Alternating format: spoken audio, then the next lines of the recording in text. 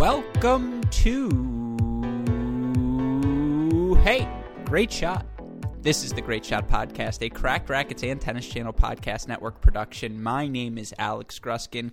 On today's show, we continue on with our ITA College Contender Series, previewing our top 11 teams heading into the 2021 season. Of course, joining me to do that, as they always do, we can bring them in right away. We're in the Thanksgiving spirit, in the family mood. The reason I bring that up, by the way, if you hear Star Trek, I want to say it's The Next Generation, because I think that's what my dad rolls to when he's working out. That's that noise in the background. But of course, he will not be joining us on the podcast today. Joining us instead, as they always do, the other two members of our college tennis holy trinity here at Cracked Racquets. Let's start with your favorite writer on our website, the former four-star recruit, the better half of Baylor's Nick Stachowiak. It's Matt the Crack Stachowiak. Matty, hey, great shot. How are you doing on this Thanksgiving week? Doing great, man. Looking forward to some food. I really don't need to be eating that much, honestly. I've gotten way out of shape, and it is pretty embarrassing. I'm not going to lie. I need to hit the gym, but I'm looking forward to some good food. But I'm really looking forward to talking about our team today, one of my favorite teams that we have ranked as our contenders. So it's going to be fun. Oh, I think this is going to be a contentious episode, and the man who just screams contention on our Cracked Racquets shows, you of course know him as the forefather of the College Tennis Ranks formula, predictions never far from the listed UTR, one of the many dames to root for the Liberty Flames, lover of almond joys, the snitch, and now the professor, Chris Halioris. Chris, hey, great shot. It is always a pleasure to have you on the show. How are you doing today? Oh man, I'm doing great. I love every week I'm going to do something that makes you add another line to my intro, and the podcast is just going to be like 3 hours long by the end of the season. No, the question will be how many of them can I remember? And it's honestly probably a pretty good challenge for me to have to force myself to do this exercise day in, day out. It's like doing a morning Sudoku. Every morning I'm going to be like, all right, forefather of the College Tennis Ranks formula.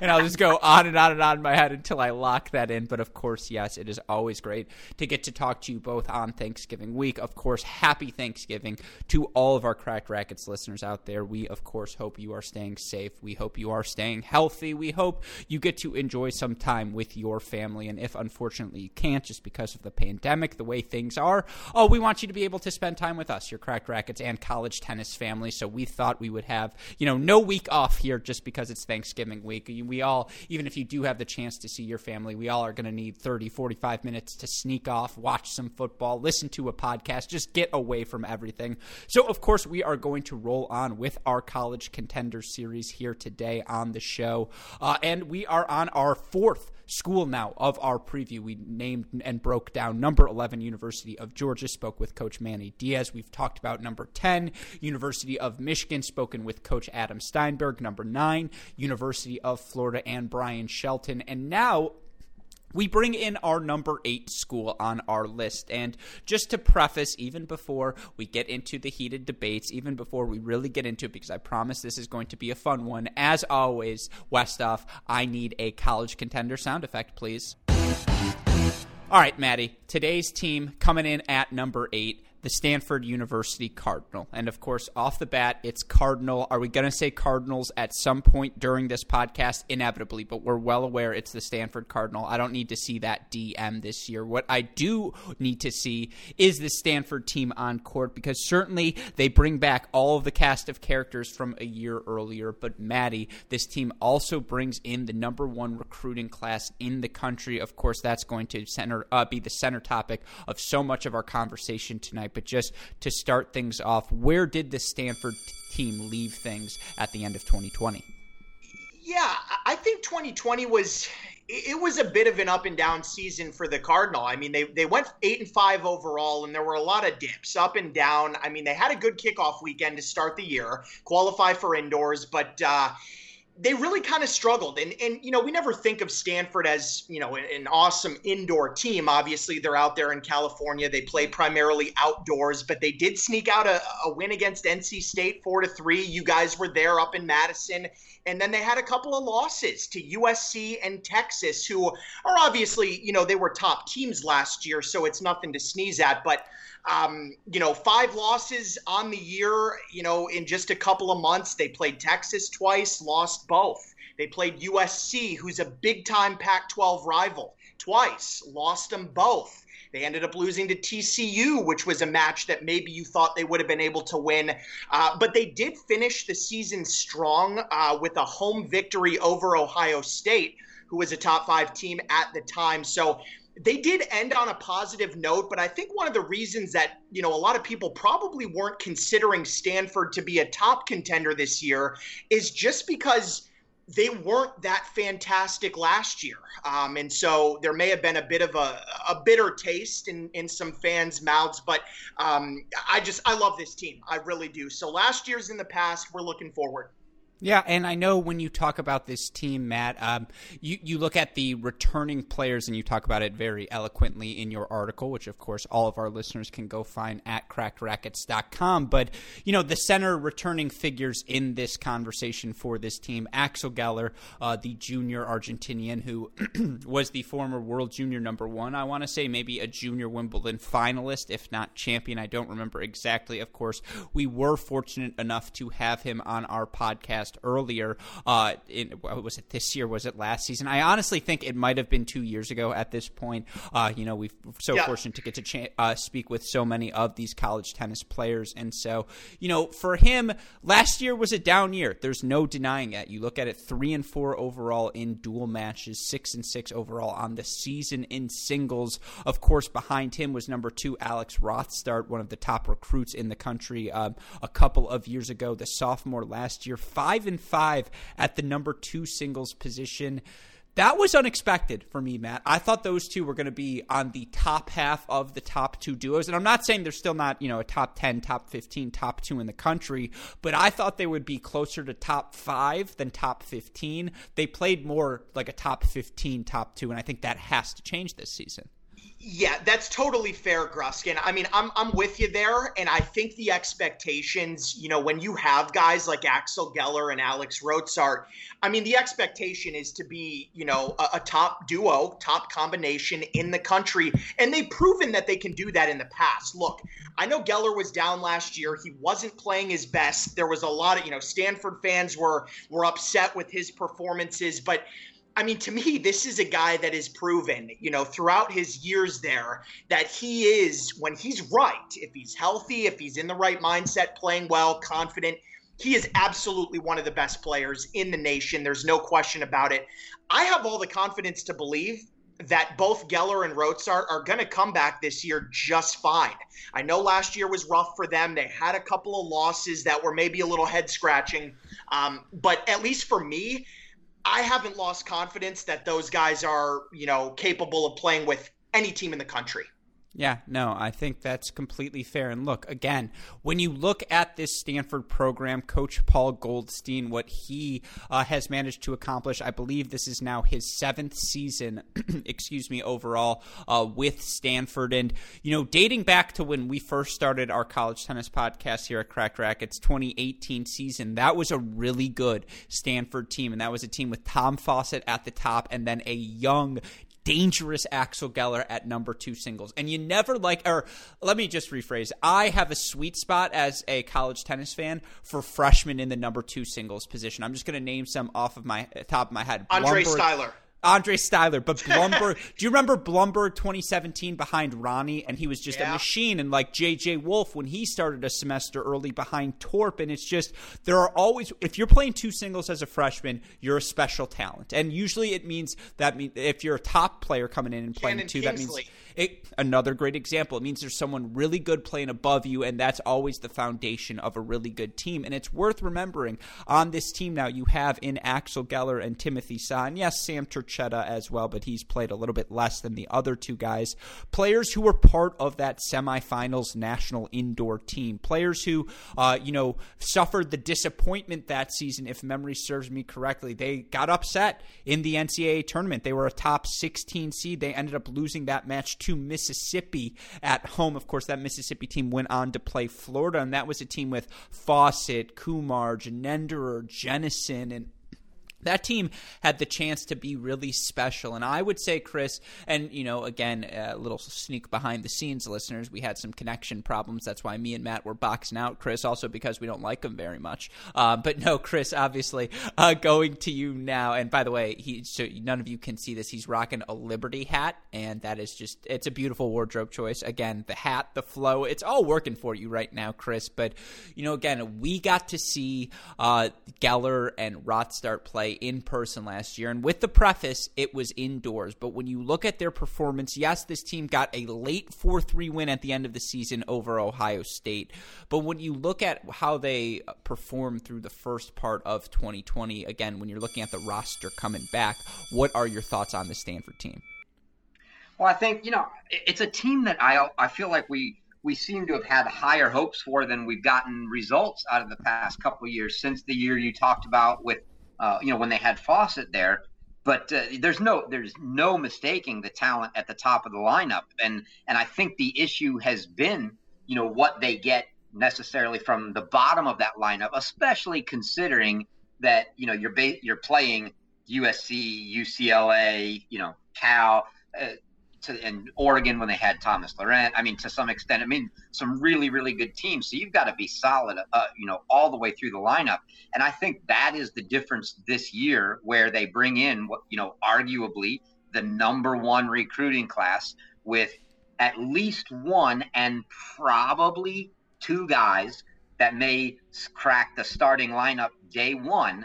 That I know you're just itching to debate with us, Kruskin. But yeah, that's I think that's been the missing piece for them. They've had the great recruits in bringing in guys like Rothstart and Geller, but they haven't got it all the way through the lineup. And now they've really got a really deep team. When you look and you stack these guys up 8-9 deep, you can line them up with the other teams we've talked about that go really deep, like a Wake Forest, like a Florida, like, the teams we've talked kind of early on that go that deep, like a Baylor, right? That just they've got these 13 and a quarter UTR guys out the wazoo, and they've got tons of them now. Yeah, and look, again, just to quickly recap, 2018, that team goes 22-4. That's a really good season by any metric. And then, the next season they lose Fawcett, but they still have Geller, they still have Kumar, they still have Janenderer, they still, bring back a ton of talented players. That 2018-2019 team, they did a little bit worse. They, I believe that 2018-19, they go 19-7 that year. They lose to SC in the Pac-12s. They lose, I believe, to Virginia, that 4-2 indoor match. They really could have won that match against Virginia in the round of 16. That was one of those Virginia hosting. That was that first year that they ended up doing that. Wow, it's crazy to think that was that long ago, that was the first time, and it really wasn't that long ago. Anyways, 19-7. Then last season, again, it was the slow start they got off to, through the national indoors. I think they had, they go 8-5, through the stopping of play. They lost to USC. I want to say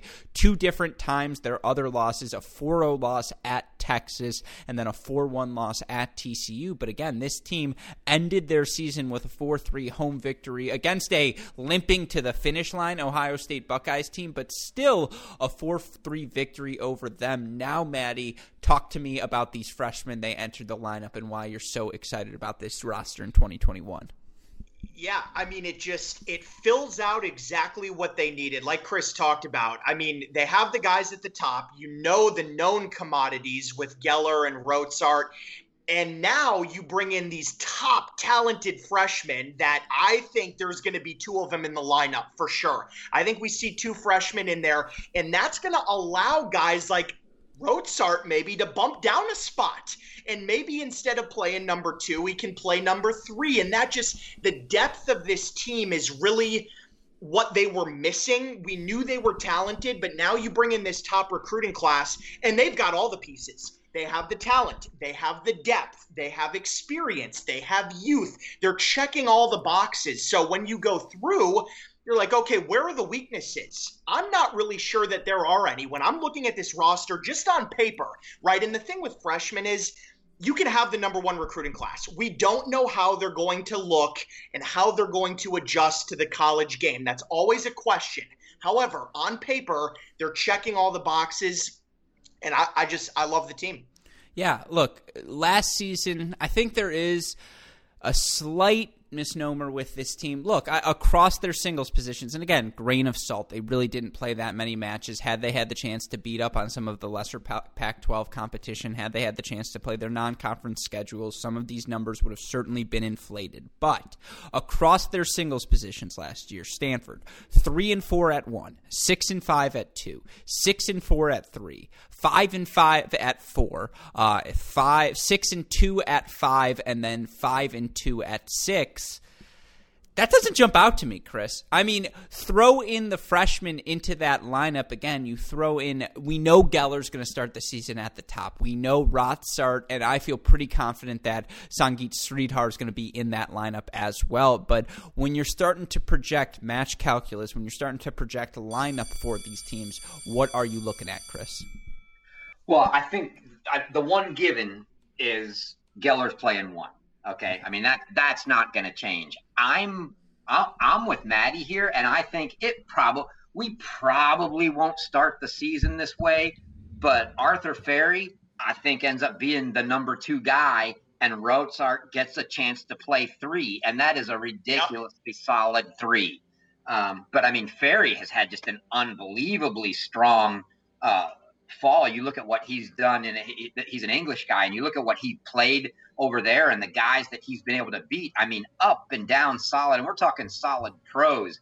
You know, guys like Mark Whitehouse, who's a very solid pro. Jack Draper, who's a very highly ranked, beat Finn Bass from Baylor 3-0. I mean, he's just a great run he's on. I think he ends up playing 2, and I think Rothstart ends up playing 3. You mentioned Sridhar. I think Sridhar slides in at 4. And then, as Maddie alluded to, and I did earlier, I think, the other freshman that I expect to see get playing time is Tristan Boyer. I think we'll end up seeing him in the lineup, at, say, 5 or 6, along with Tim Saw. And then you still got guys like Kolazinski in there. You've got another freshman in Chaudhary coming in.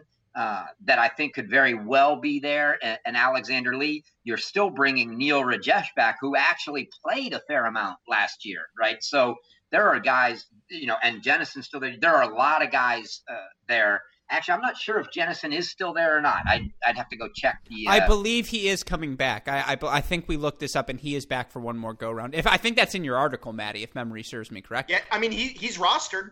Yeah. Okay.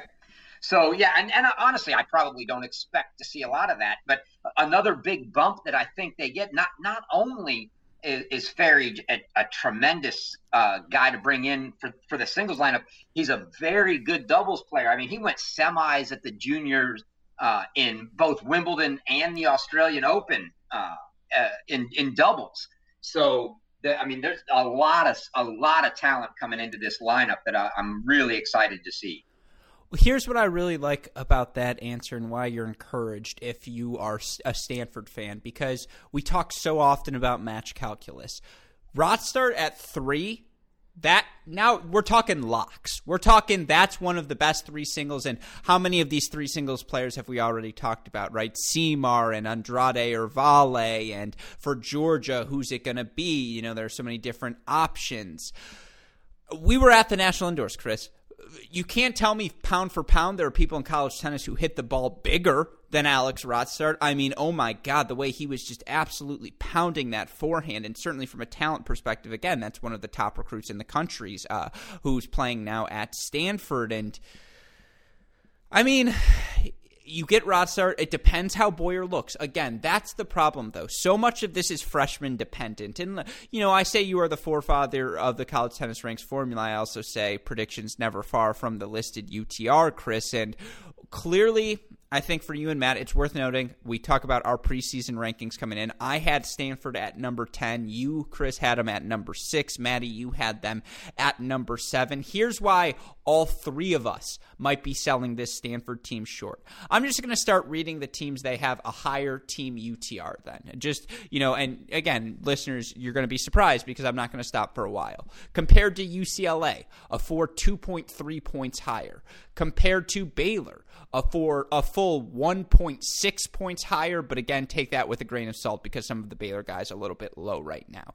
Compared to Wake Forest, they're 0.4 higher. Compared to Ohio State, I believe they're 0.2 higher, 0.22 higher. Compared to USC, they're 0.17 higher. The only team they have a worse Power 6 UTR than is the University of North Carolina Tar Heels. And again, that's what so much of this comes back to. On paper, the talent is all there, but you start to look at the fall results, Chris, and I know we haven't had that much fall tennis. You talked about it a little bit with Ferry. I want to let you go first here. Is there any insight, inclination? I know you sort of talked about the four guys we probably see at the top, but why are these UTRs so high is really what I'm asking. Why have the Stanford players been able to maintain these numbers where other teams have fallen short?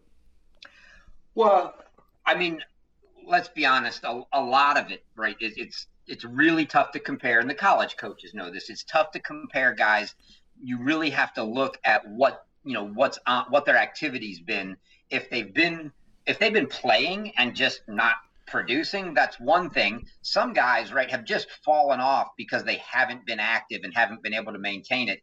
On the flip side, some of these guys, like Arthur Ferry, has played through the summer and he's played quality, and he's not playing these tournaments where the first 2 or 3 rounds are 11 and 12 UTR guys, right? And then all of a sudden he gets a semi and a final match that are actually competitive. He was playing the Lawn and Tennis Association over in England, some of their pro level events, and he's playing guys in every round that are 13s and 14s and beating them. And I had mentioned the Draper and guys like Ryan Peniston, Julian Cash, Luke Johnson, all guys that are really, really quality guys. And at that point, those are the kinds of things. If you were truly, and obviously nobody in the end really cares about the UTR, they just want to win their matches.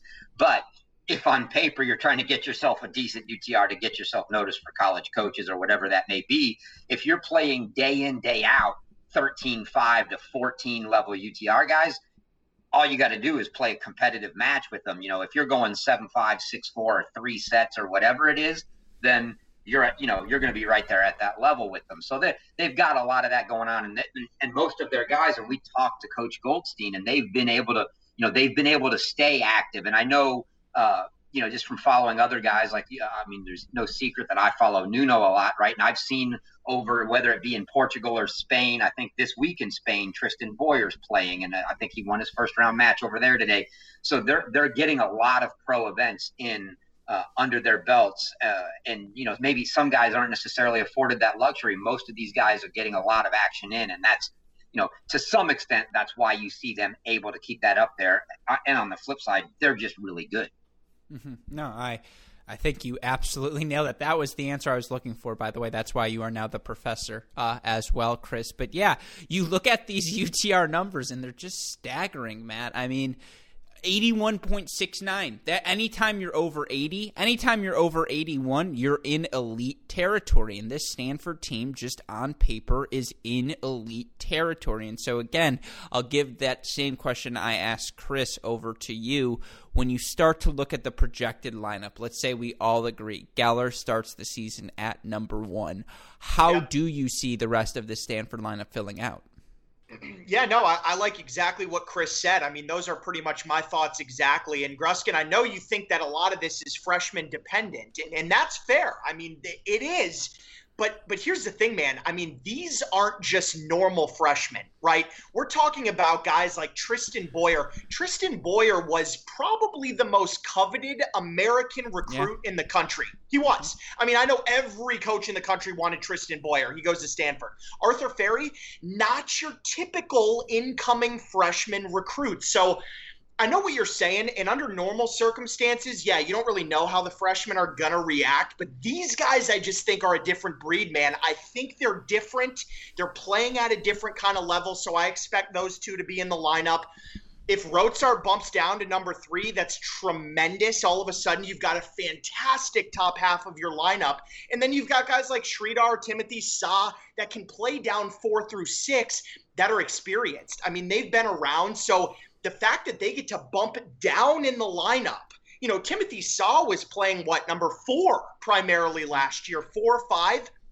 Now if he can play 6, look, nothing's going to faze that guy. He's been around for 4 years. He's seen it all. He's done it. He's played in the big matches. So again, it just, I'm looking Geller, I'm looking Ferry, and then, Rozart, and then either Boyer or Sridhar, and then the other one, and then, Timothy Saw at 6. And then you've still got guys like Jennison and Neil Rajesh that are probably not going to be in the singles lineup. But if they do need to come in, let's say there's some injuries, right? Let's say something happens, somebody's out or just not playing well. There's reinforcements. So Coach Goldstein he has the luxury of playing guys that are going to come in and be experienced along with all of the talented freshmen. Yeah, so I think we've certainly established they are going to be competitive at all 6 singles flights regardless of who they're playing. Something, of course, we know is always a differentiation between the top teams and everyone else, especially as you get later and later in the NCAA tournament. Chris, what do you think their doubles ends up looking like? Obviously, Geller has been a top doubles player in the world as a junior. Now he has a potential perfect partner for him in Ferry, but who knows, maybe they split those guys up. Overall, what are you seeing from the pairings? What do you expect to see? It's always tough when you have this many freshmen, I assume.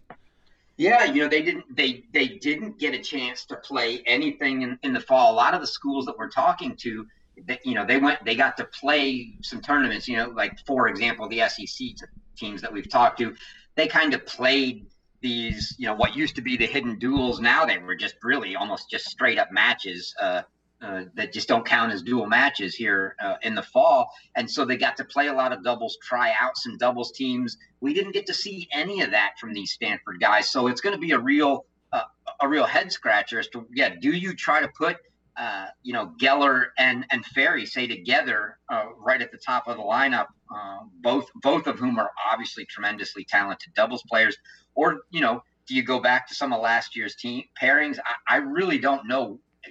I can't even imagine what we're going to expect out of the Stanford doubles teams this year. So that's probably, to me, even more interesting to see than what the singles is. Who's in what spot in singles? Sure. But I still think we have a fairly decent idea of, in the end, who's going to be playing there. But I have not a clue what those doubles teams are going to look like. Well, Let me just say this, Chris, that Geller and Neil Rajesh were top 15 in the country. Those two played number 1 last year and were a really, really good team. Neil Rajesh is an underrated doubles player, so I would expect him to find his way in that lineup. Now, I don't know if it's going to be with Geller again, but he's talented enough to play. He's a top 6 doubles player, I bet, on that team. Yeah, here would be my pushback, and I guess we can do this now because I haven't given the pushback yet. I wanted to establish all of the players on the roster, again, set the scene for all of you listeners. Clearly, this Stanford team has a ton of talent, and, I wish I had better knowledge. I like to think I can go tit for tat with anyone in terms of college tennis, what these lineups look like. Certainly in the 2010s, you want to ask me about any of the top 4 teams over the past, again, 10 to 12 years of college tennis, I could start to talk about them, but when you get a little bit before that, I start to have trouble. Anyways, the reason I bring that up, and the thing that I think is central to the Stanford team, because I agree with you guys. You look at the talent, you look at the roster. We haven't talked about the conference yet. Well, I guess I'm too late into my spiel. We'll talk about the conference in a second, but certainly this team can, along with USC, is going to compete for the Pac-12 title.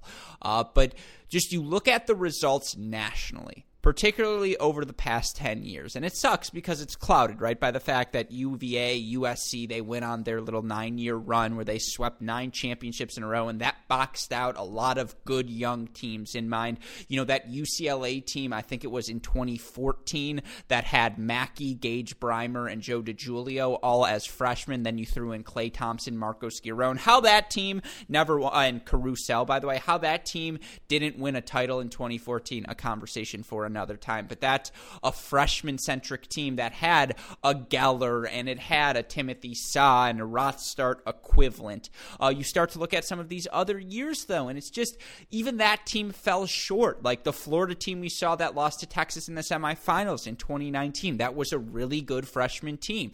It fell short. How about that Virginia team in 2014? Kwiatkowski, Aragoni, Harrison Richmond, Jordan Daigle, Luca Corantelli, all of them in the fold. That team didn't have the chops come NCAA semifinals. They lose to a veteran USC team. And that is my problem when I look at this team nationally. That's why I have them held back a little bit right now. And maybe I was too low preseason number 10. Maybe looking at the talent, you guys have convinced me. The upside for this team is significantly higher than number 10. But is there any position on this roster that you're just like, you jump out, you're like, this is a lock, right? Because when you watch some of these past national championship teams, maybe Texas aside, and maybe that's a good equivalent for them, although they're just so much younger, but like Wake Forest, you had experienced vets in the top 3 in Chrysokos, in Gojo, in Skander Mansouri. You knew going into every point, if you're Tony Bresky, we're getting 2 singles points on the board between those 3 flights.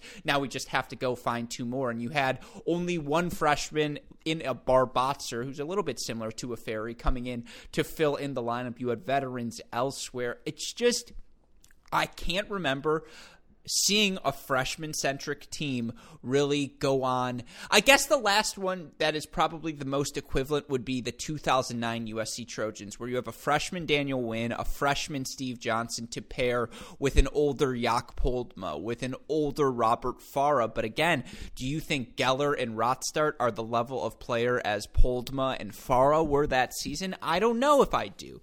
And so just that's where my reservations come about this team nationally, is they're just so young. And the difference between the 2000s, the 90s, and now is you can't fake no-ad scoring. You can't fake repetitions. You're only going to learn the pressures of that 4-all no-ad point when it's 3-3 in the dual match by playing in that moment.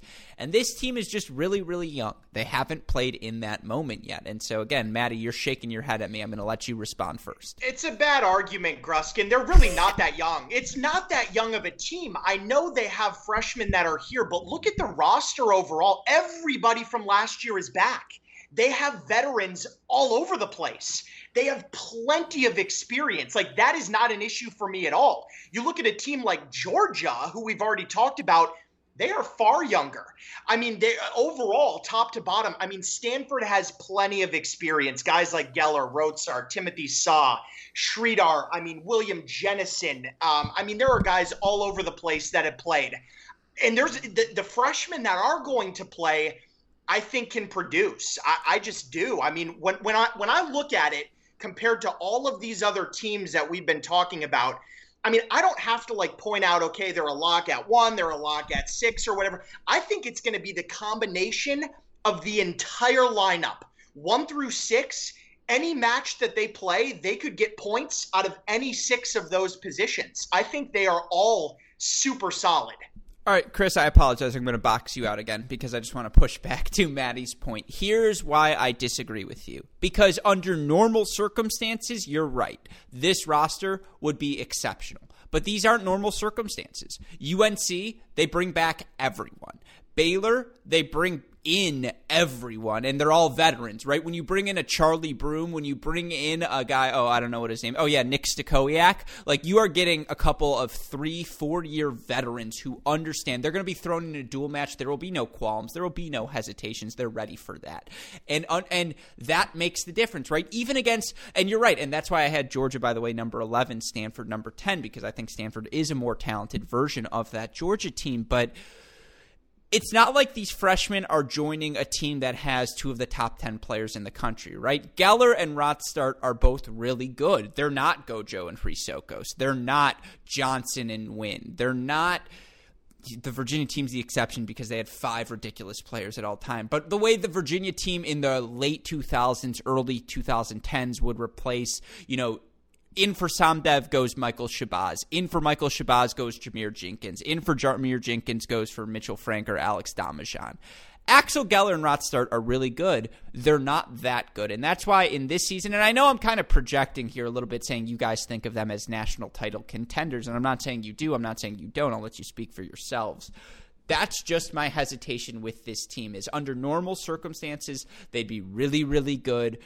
2021 is not a normal circumstance. I feel like we've boxed him out for 15 minutes. Chris, so, Chris, please set us straight. Professor, please weigh in. Professor Please weigh in here. So, I hate to do this, but to some extent, Gruskin, I'm going to side with you. Now, and it pains me to do this, but look, here's the deal. I think I always get a little probably overexcited about the talented freshmen that come in, but I will also be the first guy to tell you that the newcomers, to Maddie's point, there's so many veterans on this team that I think they'll be able to absorb it. Do I think the fact that it's 2020/2021 has anything to do with it? No, that part of the argument I'm not buying. The part of the argument that it is freshmen that you're bringing in to count on, absolutely, for the same reasons that I was like, last year, even though we never ever saw it, was saying, hey, let's see Jensen Brooksby play college tennis. I don't care who it is. When you bring them in now, and to some extent, the American kids maybe have a little more exposure because it's American college and they've maybe seen what that college experience is like. They've seen the scoring, they've seen the atmosphere, they've seen the fans. And you bring in, a funny story. One of the first years when I'm following around the Mississippi State guys, they bring a French kid over. We're playing out in California. He plays. The match ends. Coach walks on his court. They stop the match, and he looks at him, and he's like, we're done. And he's looking at him like, what the heck's going on? And he goes, did we win the game? It's like, not a clue. Not a clue. And so you get some of that these guys just have to work through. And I've seen the guys like Nuno come in and not just instantly be dominant freshman year as soon as they arrive. Now, by the end of the season, really, really good. But it does take some getting used to just the whole format, the fact that it's a team atmosphere and not just you. So, yeah, I mean, there is a little bit of credence to that if these guys don't get into that college atmosphere and really figure out how to play as a team, yes. But at the same time, it's not like they're only 6 deep with 2 freshmen. They're like 9-10 deep with 4 freshmen, and they don't even have to play them if they don't want, and they would still have the team they had last year. And they're just bringing guys in to make the team even better. So, there is something to be said for that. And I probably do get a little more excited than possible. But one of these years, one of those teams is going to jump up, right? Like even last year, I was pretty high. And the year before that, the year before on Florida, last year even on Texas, when you've got kids like Waldeeb and Spazzeri coming in, right?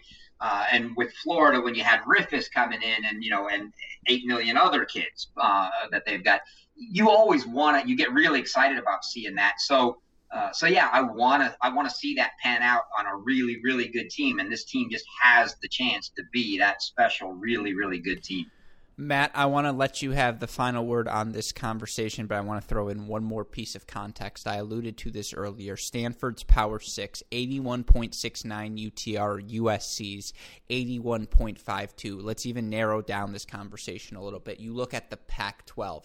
USC brings back everyone but Holt, and it's worth reminding people that that team that had, everyone sans Holt was essentially the team that won the national indoors. Now, it does help when you can have Brandon Holt as a placeholder at one singles and push everyone down, but case in point was the semifinal match where they didn't have him, and they still ended up beating a Michigan team, albeit it was still a Michigan team, but they ended up beating that Michigan team without Brandon Holt. I don't know if there's any reason to think, this USC team, and I know Chris will snitch on me if I don't say anything nice here, but, Coach Macy, who's the greatest guy in the world. I love you, Coach Macy. Oh, have I mentioned how cool you are, Coach Macy?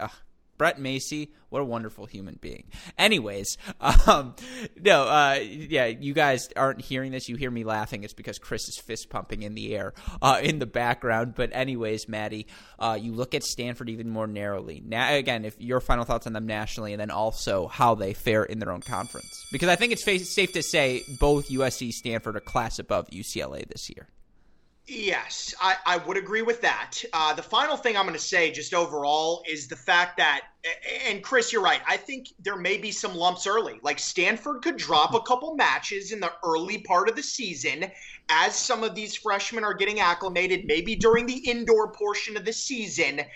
But I'm telling you, as they progress through the year, I think they're going to be able to hit their stride. And it's probably a team that's going to peak at the right time as we get into April, as we get into May in the postseason.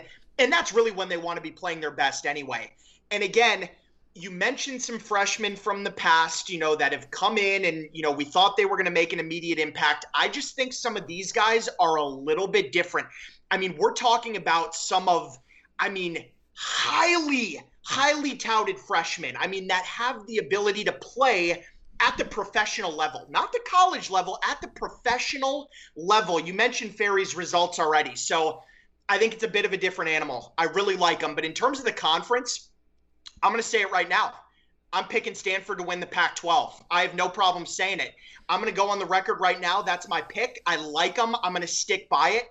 That doesn't mean I don't like USC, because I really do like USC, but I think Stanford's deeper. I really do. You don't lose Brandon Holt. Now, we'll talk about USC at some point here, but, you don't lose a guy like Brandon Holt. Everyone's got to slide up. They're not a huge team. The Trojans don't have a huge team. I love the depth, the combination of all of those check boxes that Stanford has. I'm going to pick them. I think it's their year. I like everything about them. I'm going to take Stanford to win the Pac-12 narrowly over USC. I love that pick. And let me say this. If Stanford does beat USC during the regular season, if they do also beat USC in the Pac-12 tournament, now you start to take them much more seriously heading into the NCAA tournament, because as we mentioned, that USC team, veteran lace, they're going to be really good. It doesn't matter if they don't get to practice together once before the season starts. They're all going to be on the same page. They're going to be ready to rock and roll.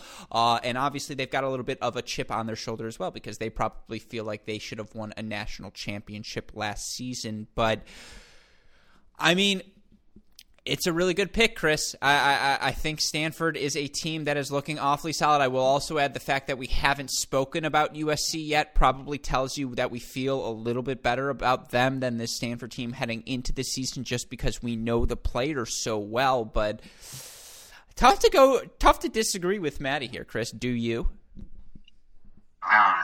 It's tough to disagree.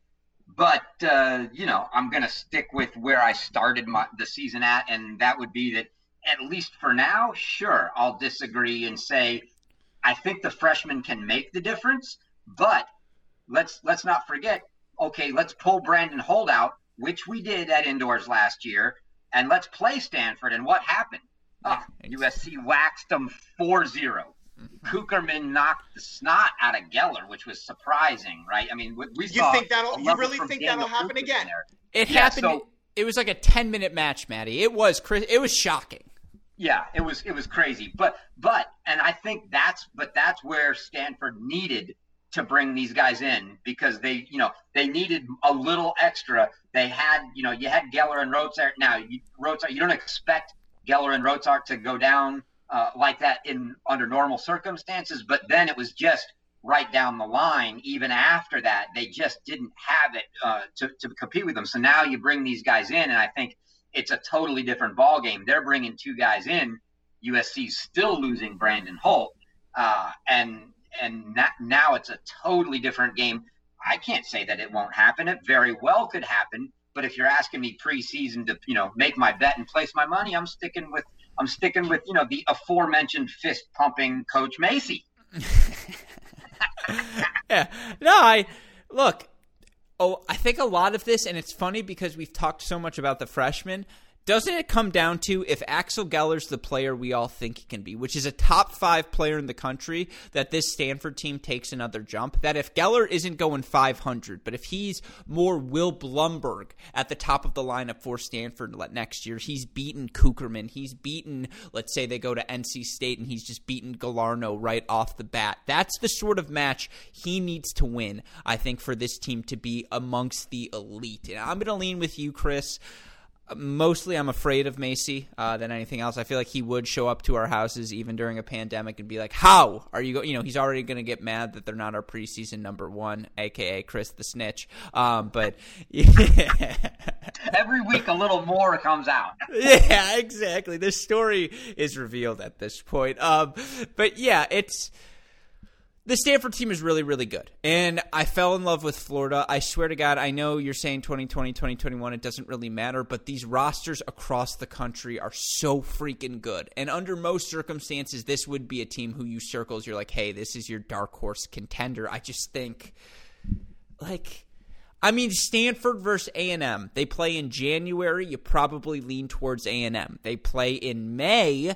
you probably lean towards Stanford. Like, that's the crazy part about this season. So many of these freshmen have so much upside, and so it's really, really tough. I think the fact that – and by the way, it's worth discussing. And, Chris, I'm curious if you want to add anything here at the end of this. We spoke with Coach Goldstein. Obviously, you all can hear that conversation on our Cracked Interviews podcast feed. But we still don't know if they're even going to be allowed to play tennis in California come January, right? We don't know if these schools are going to be allowed to host anything. We don't know if dual matches will be in session. We don't know if school will be in session for any of those California public schools. There is so much we don't know about this Stanford situation. I feel like so even again, will this young team get to play enough matches during the season to gain experience, Chris? I feel like that's a big question. Yeah, I mean, I just hope I hope we get to see it. But you're right. The three of us are all kind of east-ish, or certainly east of the Mississippi. We don't see the situation out in California as much, and we know if through talking to some of these coaches that it's a lot more tenuous of a situation out there. And and it's not just Stanford, especially all of these California schools, and especially the Southern California schools. They may be subject to things that are totally out of their control. It could be the university, it could just be the city, the county, et cetera. So when we start talking about schools that we know should be in the kickoff, like Stanford, like UCLA, like USC, who knows what's going to happen. So I sure hope we get to see that. But yeah, as of now, everything we've heard from everybody is, hey, we're planning on it as a go. So that's all we can do is say, for now, we've got to go and proceed. I'm going strictly by UTR right now. Here are the gaps between the 6 singles flights for Stanford and USC. 0.09, 0.04, 0.03, 0.02, 0.14, 0.03. The biggest gap in the lineup between the two is 0.14. That speaks to how competitive this Pac-12 title is going to Pac-12 conference is going to be this season at the top. And of course, I love all of my guys over at UCLA, Ben Goldberg, too much to count them out completely, particularly when you have the top, the top 3 that they're bringing back. They obviously still have Keegan Smith. They have Govind Nanda. We'll see if Drew Baird develops another step this year. There's a lot of fun things UCLA can do. But of course, this Stanford team, we think they're going to be at near or at the top of their conference, and so much to go until we get to this point in May. But we end these podcasts, as always, with some predictions. Maddie, we'll start with you. How does this Stanford team end the season? Yeah, I mean, look, they're a Final Four caliber team. I think they can get there. I think they can make a run pretty much all the way. However, due to all of the factors that you kind of mentioned, Gruskin, all of these teams bringing everybody back, the rosters are loaded.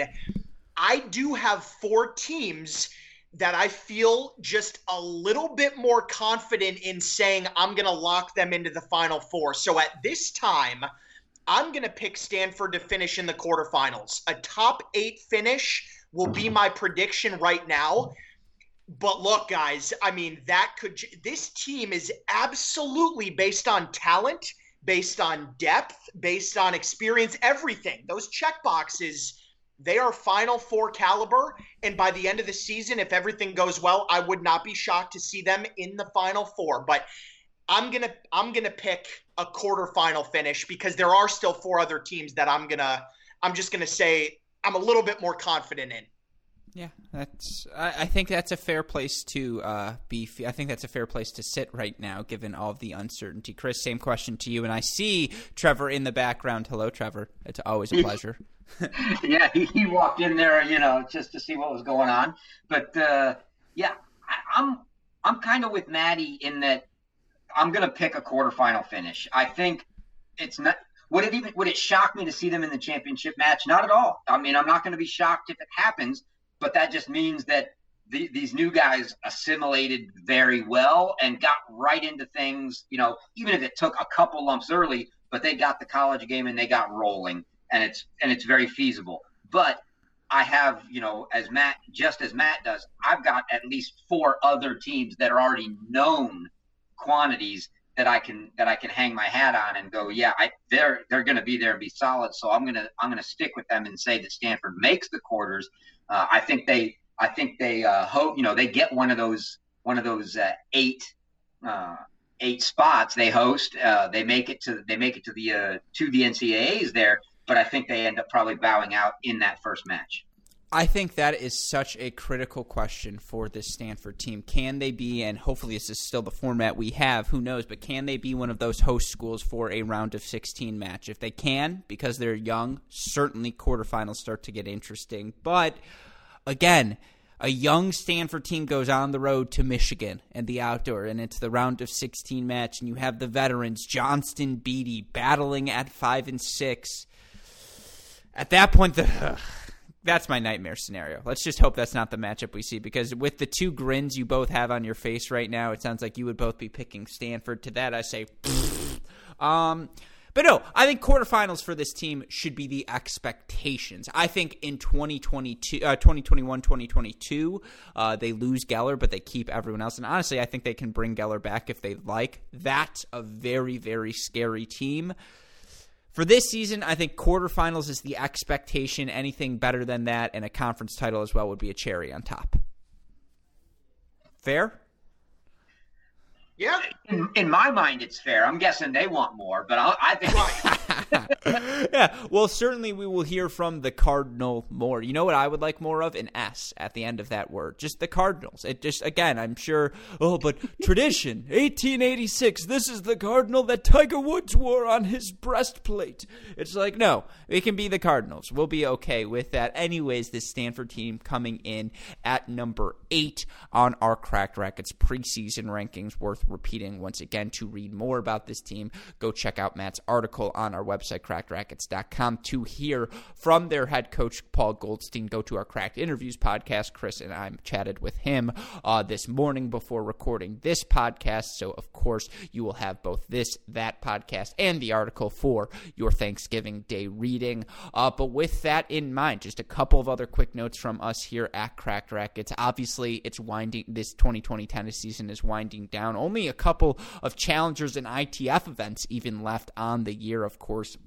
You know, I think soon we're all going to be turning like, is there an ITA individual event this weekend? Some sort of live stream? Can I at least scoop around on PlaySite to watch someone that's not me play tennis? That's something we all will be desperate for. But, of course, we here at Cracked Racquets plan to fill your offseason with plenty of fun fun content, whether it be our College Contenders series, whether it be our upcoming stuff related to the ATP and WTA tours. I promise you all will enjoy it. So be sure to check out our website, crackedrackets.com, for all of that. You need the more immediate updates. Twitter, Instagram, Facebook, YouTube. We are at Cracked Racquets. You want to message me directly, I am at Great Shot Pod. Shout out, as always, to our super producers, Max Fligger and Daniel Westoff, for that any job they do day in, day out. Shout out, of course, as well to our friends at DraftKings. Go to dkng.co/cracked open to play while there are still a few professional tennis events left on the calendar. But as always, I will give the final 2 words in the Thanksgiving spirit. I'm in a giving mood, so I'm going to give the final 2 words.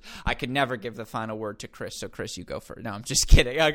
No, Chris, hit us with it. What are your final thoughts on this Stanford team? Final thoughts. I just can't wait to see the freshmen play. And for the listeners, I say, hey, go check out the interview with Goldstein that we did, and catch some of my favorite stories. He was telling us about that '98 team with the Bryans and how they decided who was going to play where. Really good story. So go check that out.